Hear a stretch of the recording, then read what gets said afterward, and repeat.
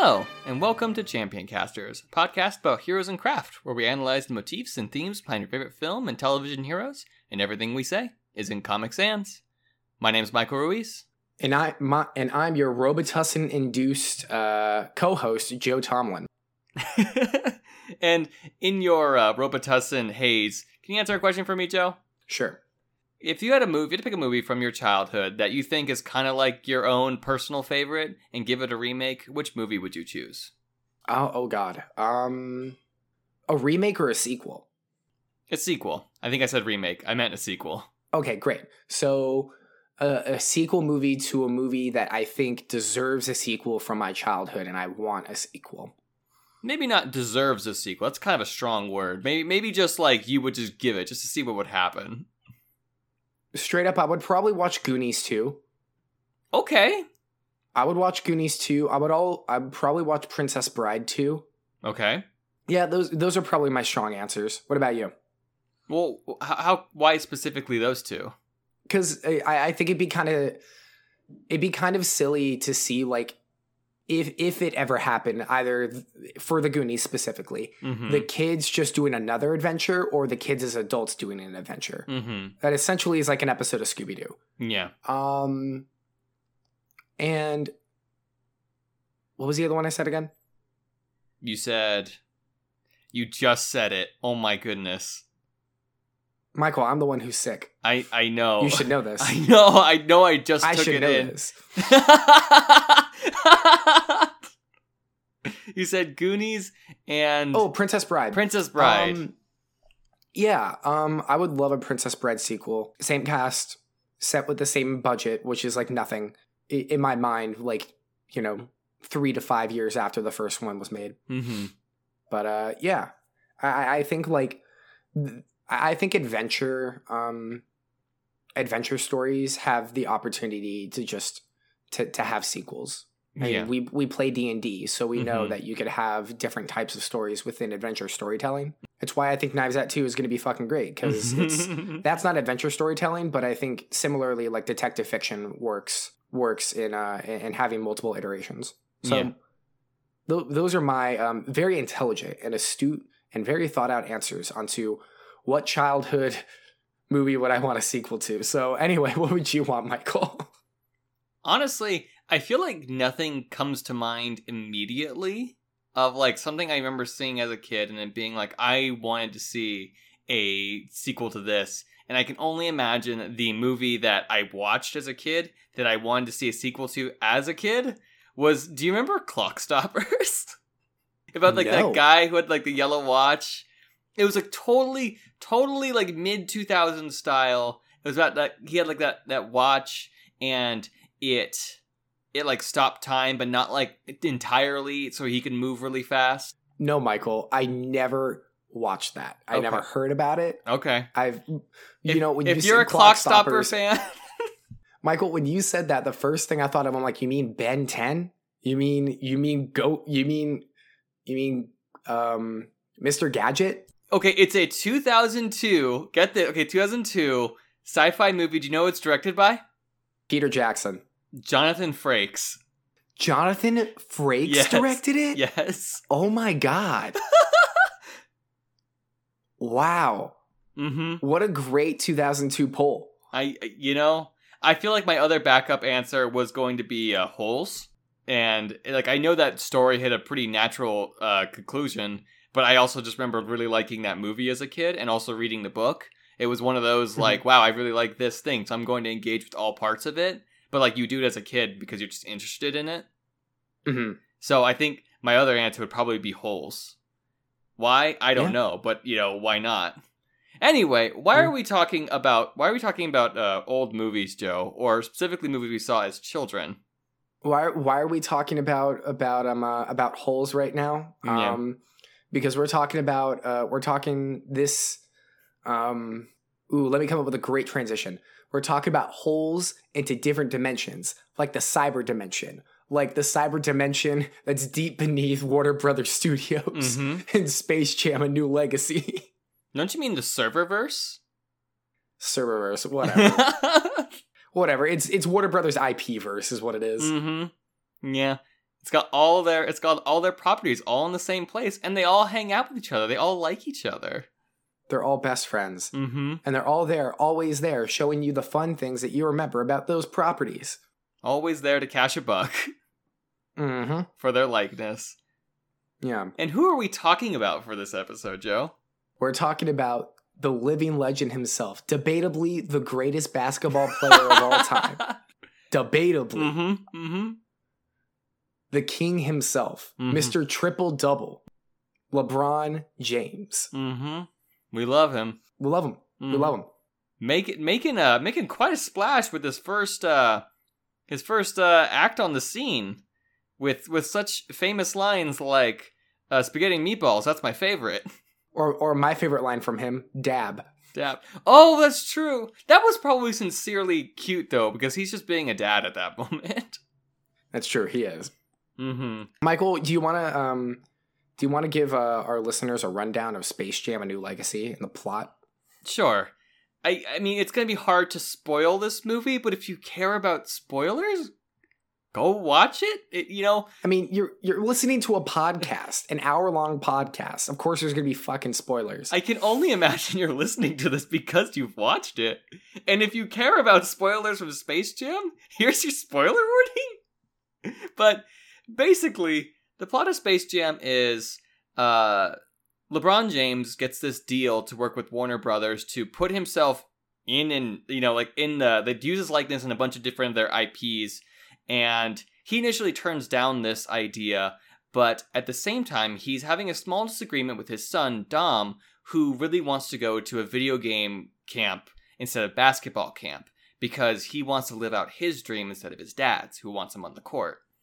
And they have this mild disagreement where Dom walks away from him and then gets trapped in the Serververse, which is like the multi IP verse underneath Warner Brothers that Joe was referring to earlier. And in the process of all of this, he gets wrapped up in this villain, very hammy villain played by Don Cheadle, named the Algorithm, who promises him all of these giant, all these access to all these different dimensions and teaches him how he's going to make his game a reality. And all he has to do is beat LeBron James on the court.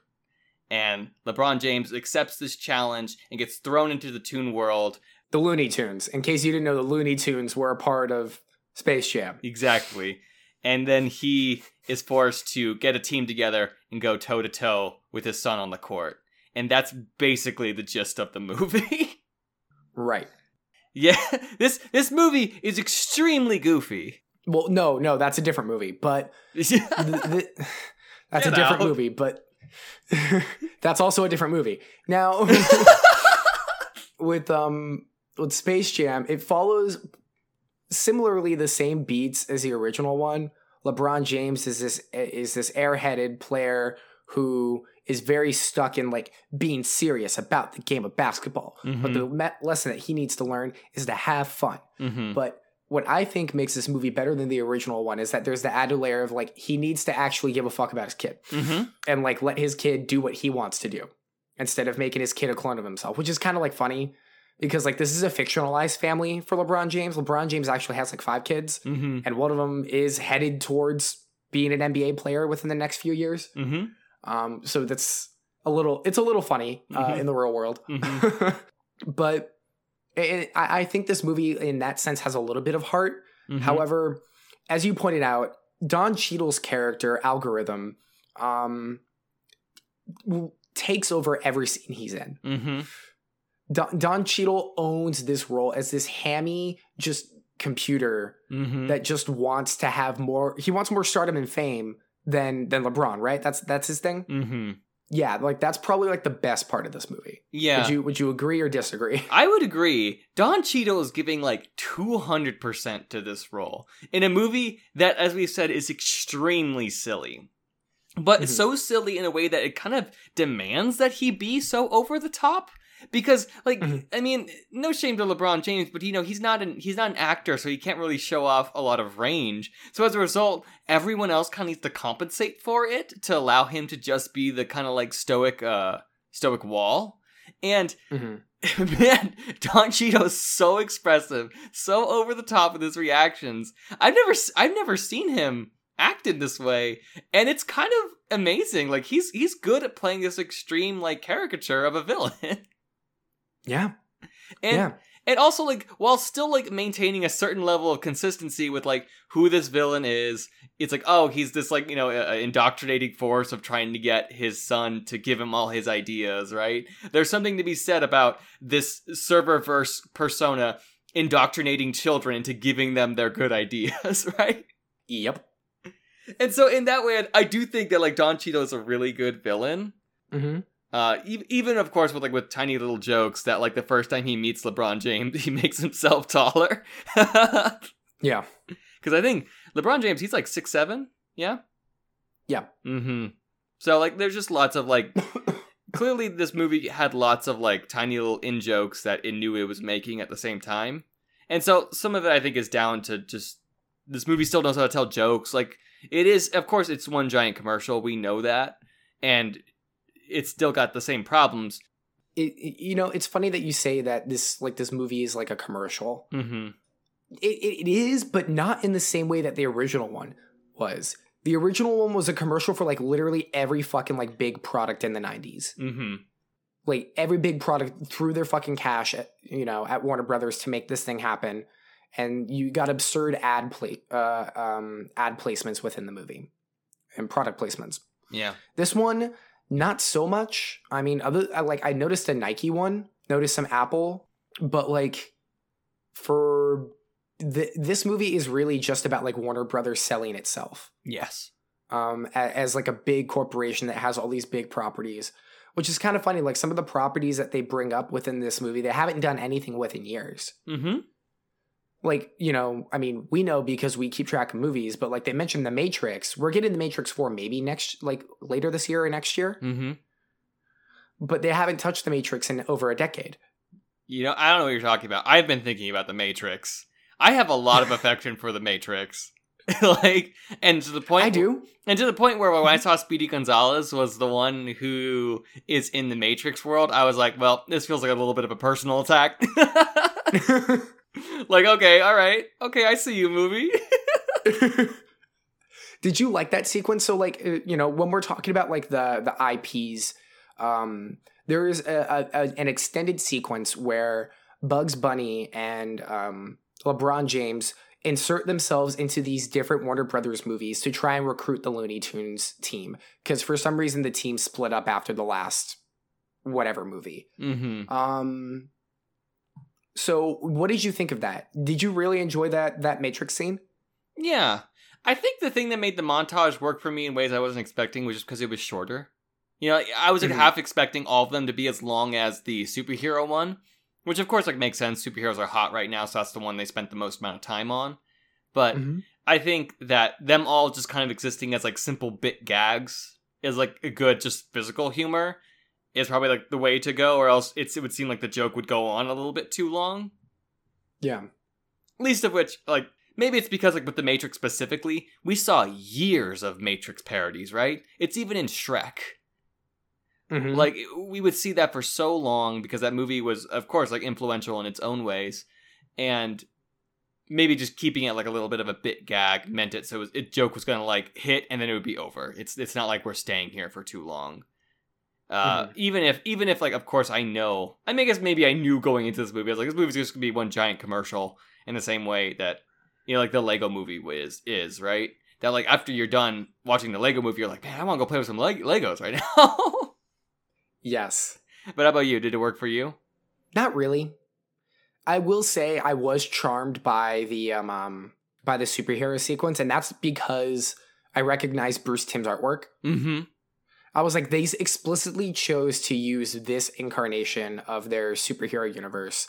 And I really like that. Yeah. Because they could have easily done like the DCEU or the new Teen Titans Go universe or Young Justice or something like that. But they chose to go with like the classic 90s cartoons of Batman and Superman. And that was I thought that was pretty cool.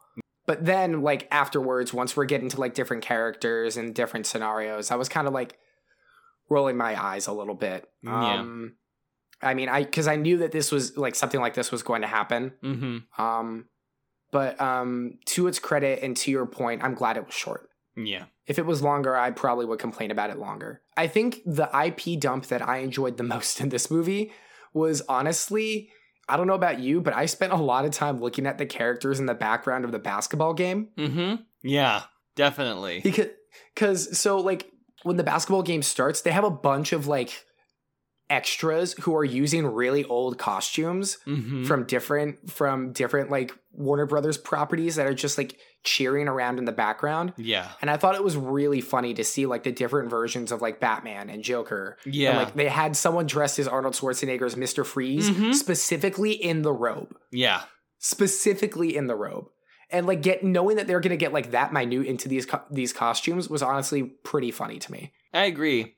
I'm glad that we both noticed that like entire row of Batman villains they had, because they even had like the 1960s Batman and Robin. Because I was like, yeah, that guy, that Robin actor is straight up wearing the pixie shorts, like, you know, or pixie boots. Yeah, they have Cesar Romero's Joker there. Mm-hmm.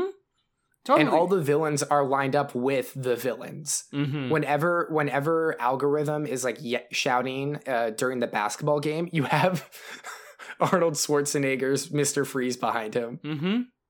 Yeah, it's a little bit distracting, just because I am at times just kind of being like, I don't, what's going on in the background, you know, what giant properties do I recognize over here? Oh, there's King Kong. Okay, we see King Kong. There's that weird nun from the Devils, that really grotesque horror movie that some random person just decided, well, I'm gonna put this one in. Who's gonna notice? They have the live action Flintstones in there, and the animated Flintstones. Hellraiser, like. It is kind of wild, right? Like it is bananas to think how much, like how many IPs are in that one single frame, all individually animated. And of course, I know Warner Brothers isn't paying, that's like the big scandal with this movie. Warner Brothers didn't pay and or credit their artists nearly enough. But damn, if, like, you know, shout out to those uncredited artists, that they really did a good job putting in all of those different people in that background scene. Yeah, they did. Absolutely. And absolutely shout out to those artists. That was my biggest source of joy, was like watching and looking at those around in the background scenes. The title of our episode and the theme of our podcast is to talk about champions. And there's one champion we have not talked much about. Michael, what did you think about Bugs Bunny in this movie? You know, Bugs Bunny had quite an arc, huh? He went from being like kind of a self-centered like jerk for the first part of the movie, because he is really down, and like they even characterize his like reliance on carrots as like an addiction of some kind. And that Bugs Bunny, he acts so selfish for the first part of the movie that he's trying to just get all his friends back together.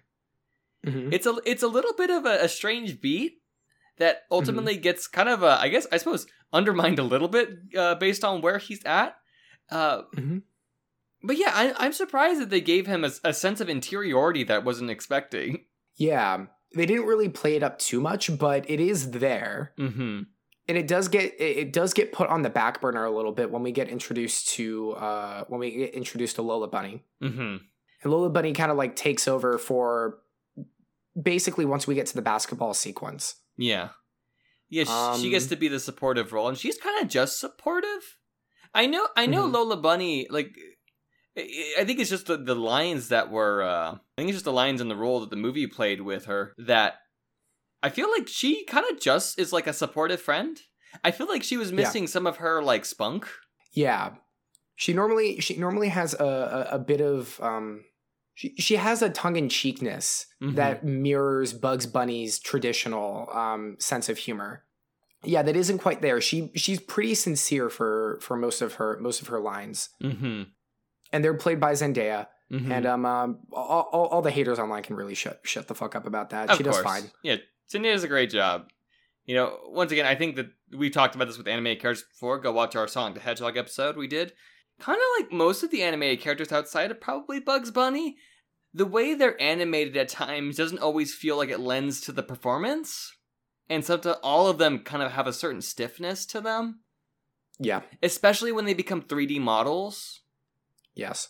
Like, of course, like I know that the whole point was that they were trying to get back to being 2D because that's what they feel the most comfortable in. But I feel like as soon as they turned into 3D, a lot of their personality kind of went out the door.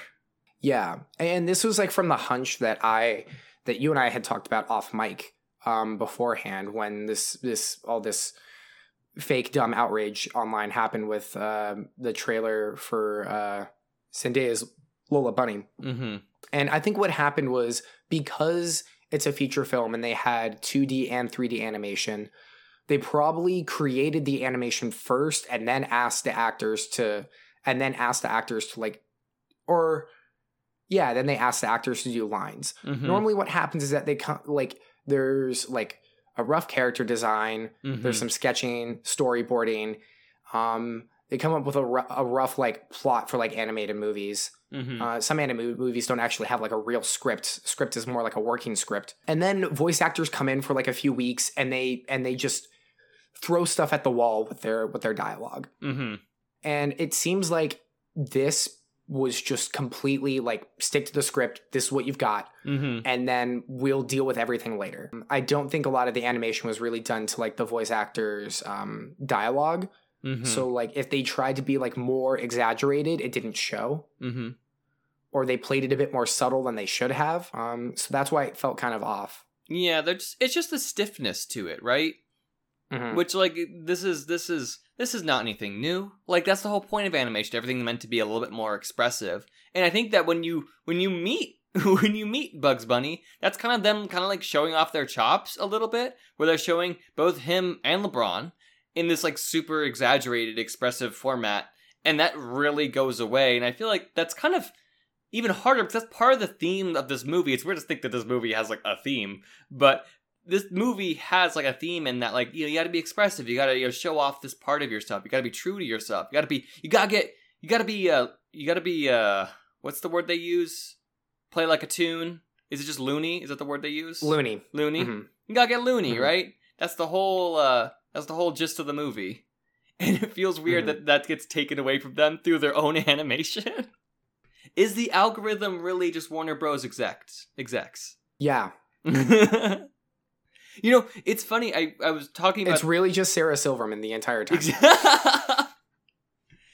But you know what's funny, though, is that, like, did LeBron James sit in on a meeting just like the one that was shot in the movie?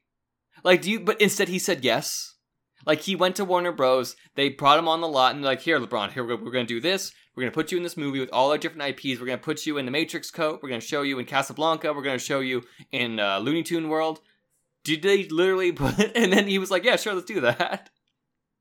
Yeah.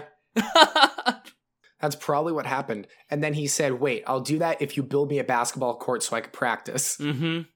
Yeah, I wondered about that every now and then. Because, you know, I always feel like in movies, I've heard this is an old trick. I don't know if this is true all the time, but when it cuts away to a wide shot and it cuts to a close-up on the character who's speaking, sometimes it's shot like that because the person who was speaking wasn't there for that day of filming. Yeah. And so they just had a stand-in for someone that day.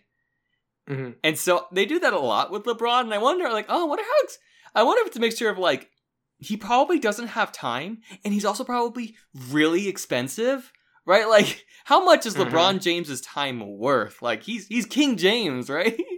Mm-hmm.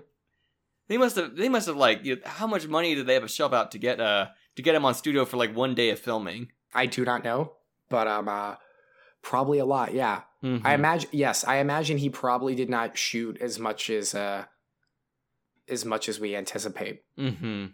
But Dom, on the other hand, Dom's got all that time in the world. Yeah. Oh, of course, right. I mean, and you know, to his credit, he does a pretty good job of playing. You know, the script doesn't ask too much of him, but at least playing like a conflicted kid. Yeah. What do you think of Dom? Do you like Dom? Were you sympathetic towards Dom's motivations? I was sympathetic towards Dom. Mm-hmm. I too have a legendary basketball father. Oh yeah, who wants me only to play basketball. And all I want to do is make video games. You just want to go to E3 camp. Oh my gosh, E3 camp. Yeah, that's right. That's the language they use, right? They call it E3 camp. Mm-hmm. Yeah, no. I like Dom. I like the actor. I thought he did a really great job. I liked his conflict. I liked how he like would question algorithm, but also was like excited by the world. I thought they did a pretty good balance with his motivations. And I imagine he probably had fun filming some of those action sequences where they got to do CGI. Yeah. Mm-hmm. Yeah. They give him a cool outfit when he goes into like his villain mode. Like, yeah. I really like his basketball jersey with his, like, hoodie combo. In the way in which, of course, like, he looks a little bit goofy because he's a little boy. But, you know, it's like, to his credit, this is, like, what I would imagine a child would, like, dress themselves like if they were trying to be cool. And I think it makes a lot of sense for this kind of sincere kid. And also, I think it's notable that he looks like a video game character. And so, like, it's like a tiny touch of detail, but, like, you know, hats off to the costuming department. They really knew... Mm-hmm. For of course, like a relatively simple role, because obviously we know he's going to join the Toon Squad by the end of it. Yes. And I thought they played that part pretty well too. Mm-hmm. Like with him joining with the good guys at the end. Mm-hmm. That was charming. Yeah. I like the scene. You know, I really like the scene where father and son came together. You know, hats off to the script that was like, you know what we're gonna do? We're gonna have this scene in this very touching story between a father and his son, and we're gonna be like, LeBron's gonna come up to him and be like, you know what, I was wrong, I'm sorry, I made a mistake, I pushed my things, I pushed my beliefs on you when I shouldn't have. And then they hug, they bring it in, and I was like, you know what, this is like hitting more notches on like a complete story than I see in most dad narratives. Mm-hmm. Which, like, yep. I know it's just because, you know, since your main actor is also, like, just himself, like, he's just LeBron James, they obviously want to portray him in a very positive light. But even so, hey, you know what? Admitted he was wrong, said sorry, changes his behavior, was emotionally vulnerable. Like other movies, what are you doing? This is all I'm asking. This is the bare minimum. Mm-hmm. And they did it. And that's why I'm like, this is okay. Yeah. This is okay. This movie is like, you know, it's not great. It's not explosively good, but it hits its beats, I guess. This is okay. Mm-hmm. This is solidly fine. Mm-hmm. But I guess this would be a live reading. Do you want to read your 30 liked review on Letterboxd, Joe? Oh my god. So yeah, if you're not following me on Letterboxd, I'm at Joke Tomlin on Letterboxd, and I review things regularly. Some seriously, most not so much. Mm-hmm. What I said on Letterboxd is that I genuinely like. I didn't hear a come on and slam in this movie, so it genuinely brings down the rating for me. Yeah, like this movie doesn't have a catchy song to it that really stuck. Mm-hmm. It didn't have a really good theme. I can't remember the theme music from it. Granted, it's been a couple weeks since I've seen it, but I can't remember the theme music from it. The only music I remember is Porky Pig, the quote-unquote notorious P.I.G. rapping. Yeah, that's kind of like the hat drop of the movie, especially during the game, because it's kind of like the halftime show of the game. Mm-hmm. And I feel like that's it. And of course, I don't want to couch this too much in like the language of actual criticism, because this is an extremely silly movie. But I feel like the game, which takes up like an hour of the movie, weirdly, I feel like it doesn't quite feel like a up and down sports story where this, the last game has to really go through the loops of like, we're losing, oh, we're starting to get an advantage, oh no, we're really losing. And I feel like it was missing a little bit of, like, it didn't have the same stakes that like I expect from other sports movies. I guess what I'm saying is like, it doesn't feel like an actual game of basketball, Well, it isn't. It's a video game, of course, based off of basketball. That was so maybe we didn't mention this. So Dom creates a game, right? He creates a video game, and that's the and he creates like a basketball video game that has points and power ups and shit. It genuinely looks fun, and that's the game that they're playing for basketball. It's not real points. The points go in like the thousands, and you get style points for doing fun and creative stuff. And so, like, yeah, I think this. Under that premise, I think the story prioritized the emotion and drama between Dom and LeBron. over like the basketball game itself. Mm-hmm. In terms of like a sports narrative, yeah, that kind of does like relieve some of the tension from the game itself. But granted, I think the reason why they did that is so we could have something of an impactful moment when they come together. Mm-hmm. Right? Yeah. Because they're apart for like the first, 45 minutes of the movie, basically. Yeah. He gets separated, and then LeBron goes through the other movies, the other IPs. Mm-hmm.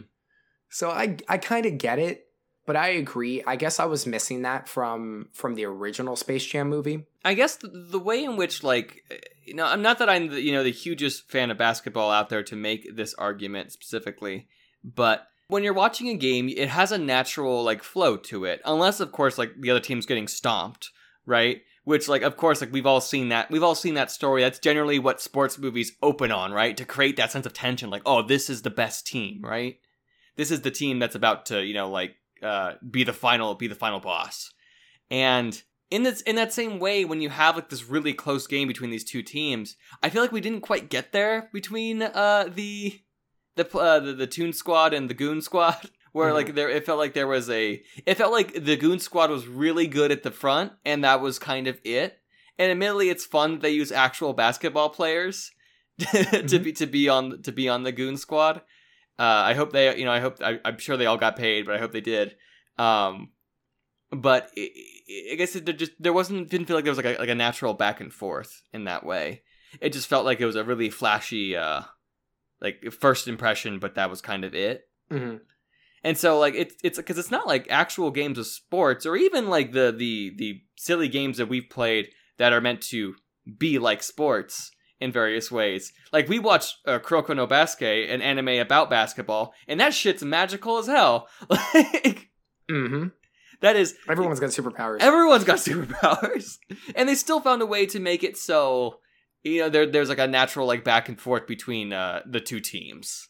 It favors its 3D tunes and its NBA and WNBA All-Star digital monster hybrids. I loved watching Klay Thompson as someone who could transform between water and fire. That was pretty fun. I liked AD as like the bird, and then I only realized like 20 minutes into it, I was like, oh, it's because of his arms, because he's got wingspan. That's why he's a bird. I had to put that one together. Michael, what did you think of Daffy Duck in this movie? I feel like this is the dangerous part about this movie, because it's all so superficial. What the fuck do we have to talk about? Oh, goodness. What did I think of Daffy Duck? He kind of he plays the heel in ways in which I guess I was expecting. I like that he's the team manager. Yeah. Me too. I like that he's just a jerk. Yeah. It's, I like that he's like essentially like a supervillain. Yeah. In the DC superhero universe. I thought that was funny. Yeah. He's a heel just like Marv Martian is a heel. Mm-hmm. I was surprised Marv Martian didn't get more screen time. They like purposefully like took him out. Mm-hmm. Yeah. I thought that was an odd choice. Yeah. I think that's the thing with the tunes as a whole, and we kind of talked about this with the animation already, but it feels like the story, even, like, they go and they pick everybody up, like, from the separate worlds, but other than that, they don't really make a whole lot of an appearance. And because the animation is so lacking, it feels like both the narrative and the animation forget about them a little bit. Yeah. Do you remember Tweety Bird? No. Like, I mean, I know he was in there, but no. I don't remember Tweety Bird. Tweety Bird's like all over like merchandise. Yeah. Right? And I'm really shocked that like Granny stood out over Tweety Bird. Mm-hmm. And the only reason Granny stood out is because they're like, well, what if she isn't a grandma? What if she's just like a Gen Zer who likes to drink alcohol? Mm-hmm. Yeah. And that was like that was the shtick. It's like everyone had a shtick, but they didn't bother to give a shtick to all the tunes. Mm-hmm. And so, like, they end up feeling just flatter than they normally do. Yeah, and it's because they emphasize a lot on algorithm. Mm-hmm. And algorithm's a little sperm buddy. Mm-hmm. Like, Like, Gross. What the fuck was that? What the fuck was that? Now so that you algorithm said that, has like this has like it's algorithm's little like sidekick. I think it's supposed to be a light bulb, but it looks like a sperm, and it doesn't serve a purpose. They don't have any good lines, any good jokes. Yeah. It's just another heel for Algorithm to be mean to show that Algorithm's a bad guy. Yeah. Because we can't have Algorithm be mean to Dom because that doesn't make any sense. And also we don't want to make kids feel bad. Yeah. Instead we'll just give them a tiny cartoon projection through which they can project their own feelings onto and then feel bad. Yeah. So we didn't need that. Yeah. Any of those interactions were unnecessary. So get rid of the sperm. I don't remember its name. That's true. I hope one day we are big enough to have one of those Twitter pages where people just take what we write or what we say out of context. And then they just put on the Space Jam episode, Joseph Tomlin, take out the sperm. That's how I know we'll make it. That's how I know we made it, you know? Yeah. Once we have fan accounts, we've made it. Until then, we have to be our own fan account. Exactly. Is that what it means to be a content creator now? You just gotta be your own fan. Yeah. LeBron had to be his own fan in the movie. Yeah. Yeah. Like to that point as well. I guess I'm just going. Well, fuck it. I'll just say that it does feel weird that the movie opens with the idea that he gave up video games when he was a kid because he really liked them because he ruined or he missed the shot, right? And his coach, lots of Nintendo advertising. Yeah, his coach got mad at him because he said, your head's not in this. You can't be focusing on games. You need to be on the game, right? Wow, I just said that. You know what I meant though, and that's never really returned to. I think it's good because it informs the very simple characterization of why LeBron behaves the way he does. And I think it could be just part of this kind of generational story with masculinity and how we should treat each other. And the way in which we were taught when we were younger to behave is not right. And therefore we should treat the next generation better.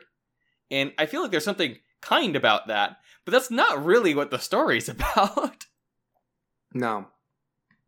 Or it doesn't feel like LeBron's ever unpacking that. And instead, no, LeBron is still just LeBron doesn't unpack that, and they try to turn it around with Bugs Bunny saying you gotta have fun with it. And it's the connection between video games and fun was still kind of slim. I don't know. Did you ever play that Looney Tunes game on the Game Boy? On the Game Boy Color? No, I did not. I did. Oh, yeah? I did. Yeah? You like that it? game is not fun. Oh. All it is Bugs Bunny walking through doors. That's all it is. No, it's not that great of a game. I remember me and my brother Danny, we'd go back and forth trading it, and we're like, I don't know how to progress. I'm just walking through a house. That's all this game is about, walking through a house. And collecting carrots. But anyway, yeah, if there was some form of connection with LeBron and fun, the connection with fun is with Dom. And once again, like I said earlier, LeBron isn't really connected to Dom for most of the movie, so they try to make up for it a lot during the game itself. And because of that, it takes away from characterization from the tunes. Yeah. Which is when we have which is when we have them all together. Yeah.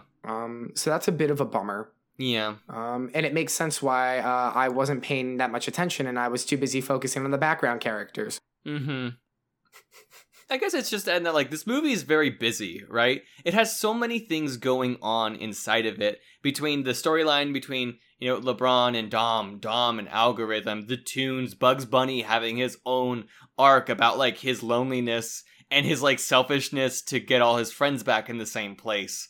That also weirdly doesn't get any type of attention after the initial wrangling of everyone together. And then there's everything else, right? And there's this greater story about basketball and games and whether or not you're having fun or not. And it doesn't really seem like it ever tries to tie all of it together. What are you talking about? They did when Bugs Bunny died. That's Who forget about that part? Yes. Bugs Bunny fucking died. Bugs Bunny dying has the same energy as when Goofy dies in Kingdom Hearts. Like, you know, remember when Goofy died? I remember when Goofy died in Kingdom Hearts, yes. Like, not for a second do I believe that they are going to commit to this decision. But holy fuck, why we are treating it like Bugs Bunny is going to die in Lola Bunny's heart. I remember sitting in this screening in a packed movie theater filled with a bunch of kids, like basically under the age of 10. And I'm like, oh my God. Mm-hmm. Some of them were just introduced to Bugs Bunny with this movie, and now they have to watch him die. Mm-hmm. Yeah, this very cute cartoon rabbit. Watch, kids. Who's depressed and lonely. And then dies. Welcome to the real world, kids. Honestly, like, well, you know, I understand they had to tie it all together, right? And there had to be someone who kind of, you know, had to make a sacrifice, right? But like, I feel like LeBron had a pretty good point. He's not a toon. It wouldn't affect him in the same way. Mm-hmm. He would just go back to our world. And then Bugs is like, no, I have to do this. Nope. I need to die for my friends who I've desperately wanted to be together. Like, the Bugs Bunny decided, like, this is my moment. Like, I'm about to get out of the way. Bugs Bunny, Leroy Jenkins. You know, I guess it's like, it's once again, maybe we're holding this movie to way too high a standard, but it is just wild that like they have this whole long, you know, drawn out sequence. It's also like pretty well choreographed in just that you are watching LeBron like have this moment of realization, like, oh, one of us has got to go. You know, if we're going to you know, bug out the game, then one of us has got to make that happen. And LeBron, like, you know, kind of sits there, is like, you know, for my son, for everybody else, I'm going to do this. And you see the camera hold on Bugs Bunny. He's just like, no, LeBron, I've got you. And then takes his place. And he does LeBron's move. He does on the court. He does LeBron's move. His very simple move. It's fundamentals, dude. It is fundamentals. Yes, as LeBron has said many times, fundamentals. Mm-hmm. Well, oh my God. You know,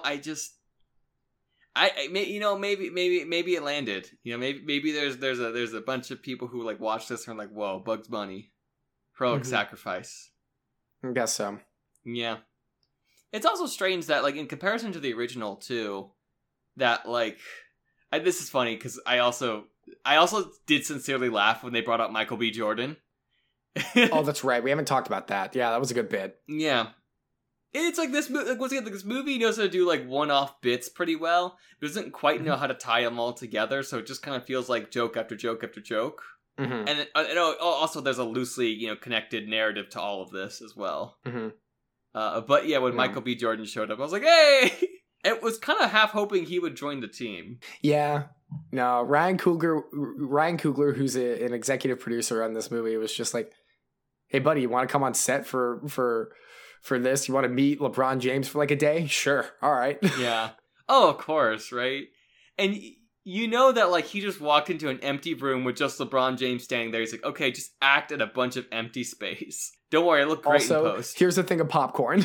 He's holding a bucket of popcorn during the entire thing. Mm-hmm. Oh, so funny. I swear to God, he just wore whatever outfit he wore that day. Just walked on set just like that and did it. So funny. I mean, he's Michael B. Jordan, so he'll look good in anything. True. But, yeah. Very true. Yeah. Very handsome man. Extremely handsome man. Oh, boy. Indeed. What's up with this movie, man? I mean, this movie's loony. This movie's loony. This movie just, because of the star power of LeBron James, because of the father-son plot, the getting the tunes together, the IP shove, the advertisements, and having the biggest villain in Don Cheadle. It's just a lot. There was just too much they put into this movie. Some of it lands, some of it doesn't. Yeah. And you know, some of the stuff that lands is surprising, and some of the stuff that doesn't is disappointing. Yeah. And that's okay. Because you know what? This movie ain't for me. This movie's for the kids. Of course. Yeah, like, yeah, not to you know, quote unquote, put on our critical lens too hard for this movie, other than their, you know, their awful approach to labor, it seems. But I think the only thing that I was really hoping for was just the moment, you know, the moment akin to when Michael Jordan, you know, extends his arm all the way across the court and dunks. It's iconic. Yeah, and I guess there's no moment that felt like the big dunk moment in this movie, you know? Yeah. Like, I guess it's Bugs Bunny's sacrifice, and I guess it's strange that they went for more of a somber approach. Mm-hmm. You know, they wanted this movie to have, I think, what we commonly talk here, to have a heart to it. It's just so, it's like the weirdest version of it. It's like, we're going to kill Bugs Bunny, and then we're going to bring him back to life. Speaking of which, we're talking about Bugs Bunny. We didn't even talk about one of the best parts of this movie. Big Chungus is in it. Welcome back to 2018, buddy. I know. I mean, like, I guess how could they not, right? It's right there. Mm-hmm. Oh boy. I guess we're getting to time here, Joe. What are your wrap-up thoughts on Space Jam 2 and LeBron James in as a champion? Well, Space Jam 2 does not get up and it does not slam. Mm-hmm. There is not a real jam going down right here. However, LeBron James, because he's a good dad in this movie, he gets a champion belt. And how could I not give this man, who now has, 4 or 5 rings, a champion belt as well? All right, yeah. That's just rude as fuck. Mm-hmm. Yeah. And I guess one thing I'm going to leave this off of is I think this movie would have been better with Kobe Bryant. Anyway. Oh! Well, you know, rest in peace, buddy. I just had to do the dig. Because did you grow up watching the Kobe versus LeBron commercials? Oh, of course. Yeah, when they had Muppets. Mm-hmm. They had Muppets of Kobe and LeBron. Like, every Laker game, I'd watch that. Mm-hmm. And it was the funniest fucking shit for me. Mm-hmm. So I couldn't help but make a call back to that. You can edit that out if you want. No, you can. But yeah. Anyway, rest in peace. First of all, much respect to King James. Mm-hmm. Yes, I will say you are the best that there is at this game. Mm-hmm. And rest in peace to Kobe. But anyway, what did you think of the movie, Michael? Wow, now I'm ending this episode on a fucking somber note. This movie is, like I said, I went into it with the lowest of expectations because I knew exactly what it was going to be. And I think I had a good enough time with it. Was it, was I mind blown? Do I still kind of want, even on that superficial level, I kind of wanted there to be a little bit more spectacle when they got there. I kind of wanted to hear that remix of the Space Jam theme play when they were playing the game. Maybe that would be a little bit too on the nose and asking for a little bit too much. But I feel like that's kind of what this movie is. It's about excess. So it's kind of like one of those equivalents that this movie is just, I'm going to treat this movie like potato chips. I'm going to smash this whole bag. If I'm just going to commit to eating all of these, why stop when there's only the crumbles at the bottom? I'm going to eat all the crumbles and then tip it into my mouth. Let's just go all the way then. I agree. LeBron James gets the champion belt because, he's already got 4 rings. How can we deny him such a title? even if solely for the moment where he shoots a 3 and it lands and he just stares straight at the screen and just says buckets. Oh my god. And I loved it. I love that scene too, yeah. See, there are things to like in this movie, but they're, Mm-hmm. Yeah, there are things to like when it feels like it's being I guess, like I said, an authentic sports movie? An authentic kid sports movie. It knows itself. Yeah. When it knows itself and it knows its themes and its audience, it works pretty well. Yeah. Yeah.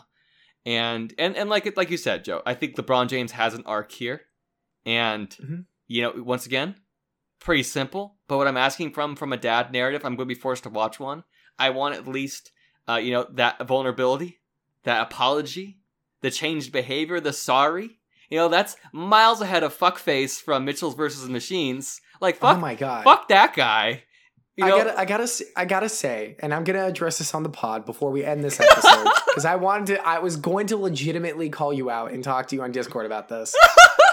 Follow Michael Ruiz at Veridis Vulpes on Letterboxd because this motherfucker gave Mitchell's vs. Machines a star, 1.5 stars. Yeah, on Letterboxd. Yeah, but he gave Sonic 2.5. Yeah.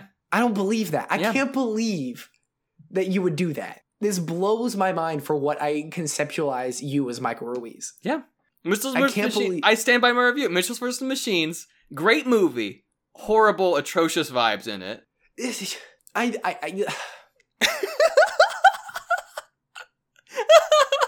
Michael, did you rate Joker? Yeah, gave it a half star. I gave that, no, fuck Joker, dude. Like, that shit, I wanted to give it a half star just for the sake of saying, yep, I saw it, I reviewed it, that movie fucking sucks. I think that movie deserves, like, I understand from a craft level what is good here, but the themes and vibes definitely are atrocious in this movie. Yeah. And anyway, now that we just rehashed half of our podcast in the last 30 seconds of this episode on Space Jam, I really feel like we've embodied Space Jam in this moment. Mm-hmm. So honestly, there's not much more we can say or do. Yeah. I mean, I guess with Letterboxd in particular, I think that it's my experimenting with just the idea that, yeah, I'm going to rate something based on, like, how well do I think this is made from a craft level mixed with how much did I sincerely enjoy it, because I feel like that is sincerely, like, what I think criticism should be on a certain level, because, like, there's no way you're ever going to get out of your own subjective mind entirely. And of course, like, I recognize that, like, there's also some things you can't just throw out, like, objective thought. And if people like things, that's totally fine. I'm not telling anybody they can't like something. But, you know, it just, for me, I was like, yeah, in terms of would I watch a certain movie again? Yeah, like, you know, that there's, like, that's kind of how those stars play into that. That makes sense. Can I ask you a sincere question then, as something of an experiment? Shoot. What would you rate Tommy Wiseau's The Room? Oh goodness, I feel like I would rate it 5 stars just for the meme of it.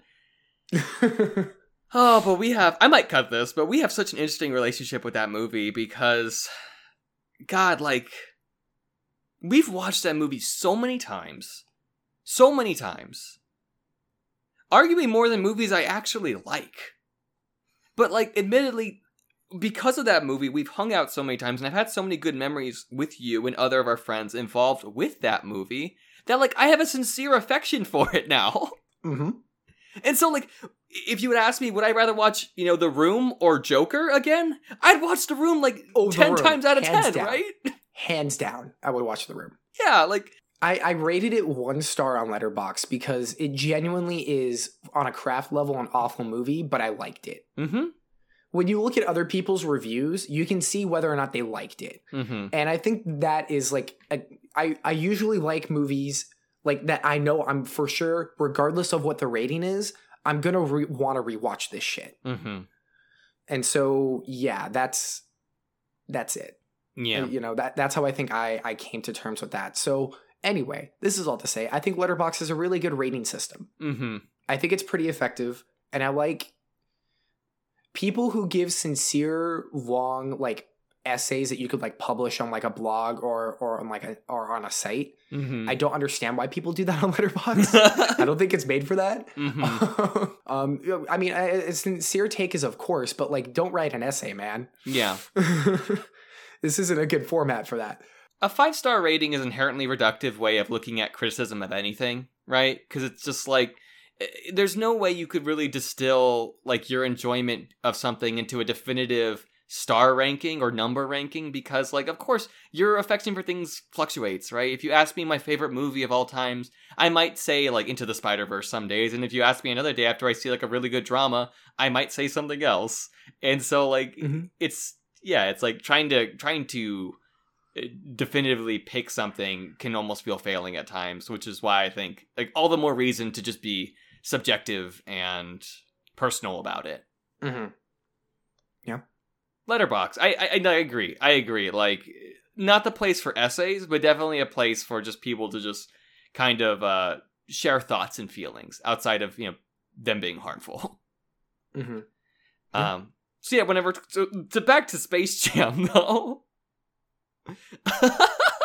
Gotta finish this conversation on Space Jam. Hi, welcome to Champion Casters. Come for a review on Space Jam. Stay for the thoughtful conversation about Letterboxd as a medium. God, I might actually keep this now. Yeah. Because I was like, I kind of enjoyed that. Mm-hmm.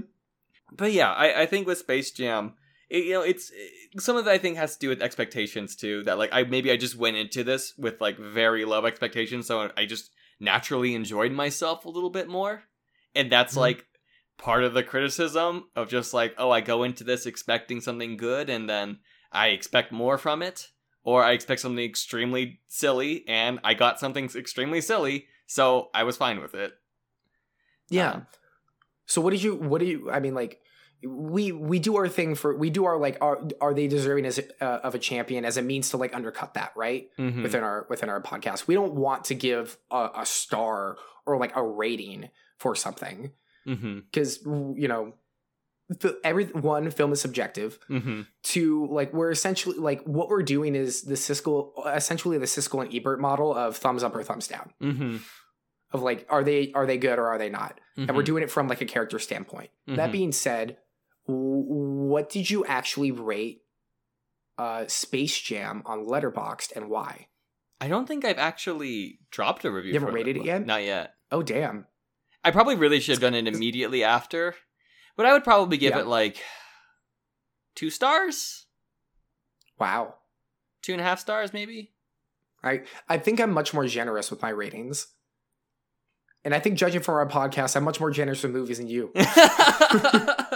But you are the only one I get to be the grumpy one with. You make me into the grumpy one, Joe. Unfortunately, yes. I will gladly be the Roger Ebert to your Siskel.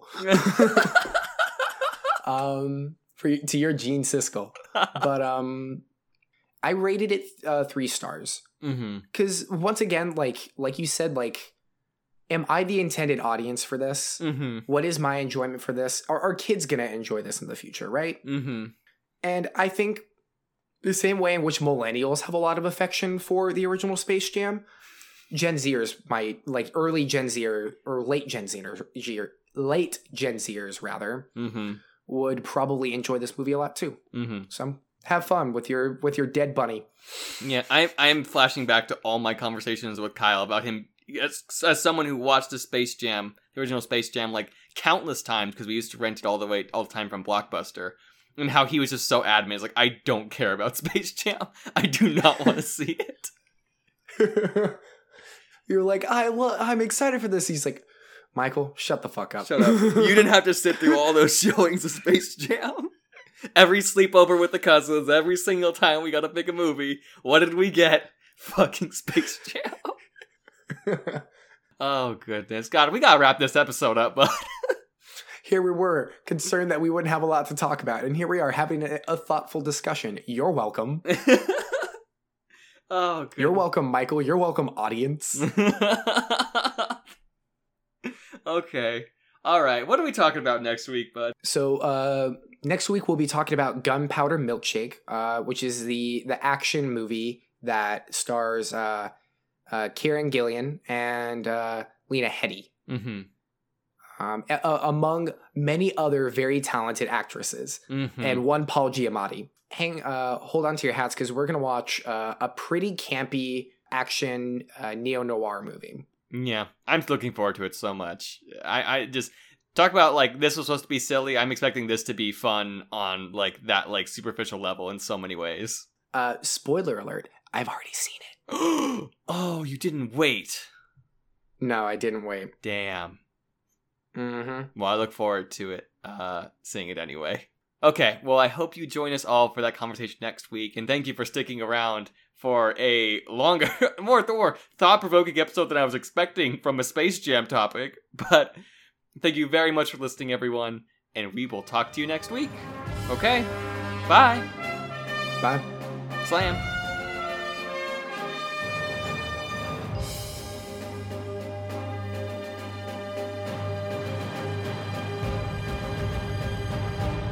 All right, thank you for listening to another episode of Champion Casters. You can rate and review us on Apple Podcast and Spotify. And if you want to keep the conversation going, you can follow us on Facebook, Twitter, and Instagram at champion_cast. You can also email us any of your thoughts or questions at championcasters@gmail.com. We'd love to hear from you.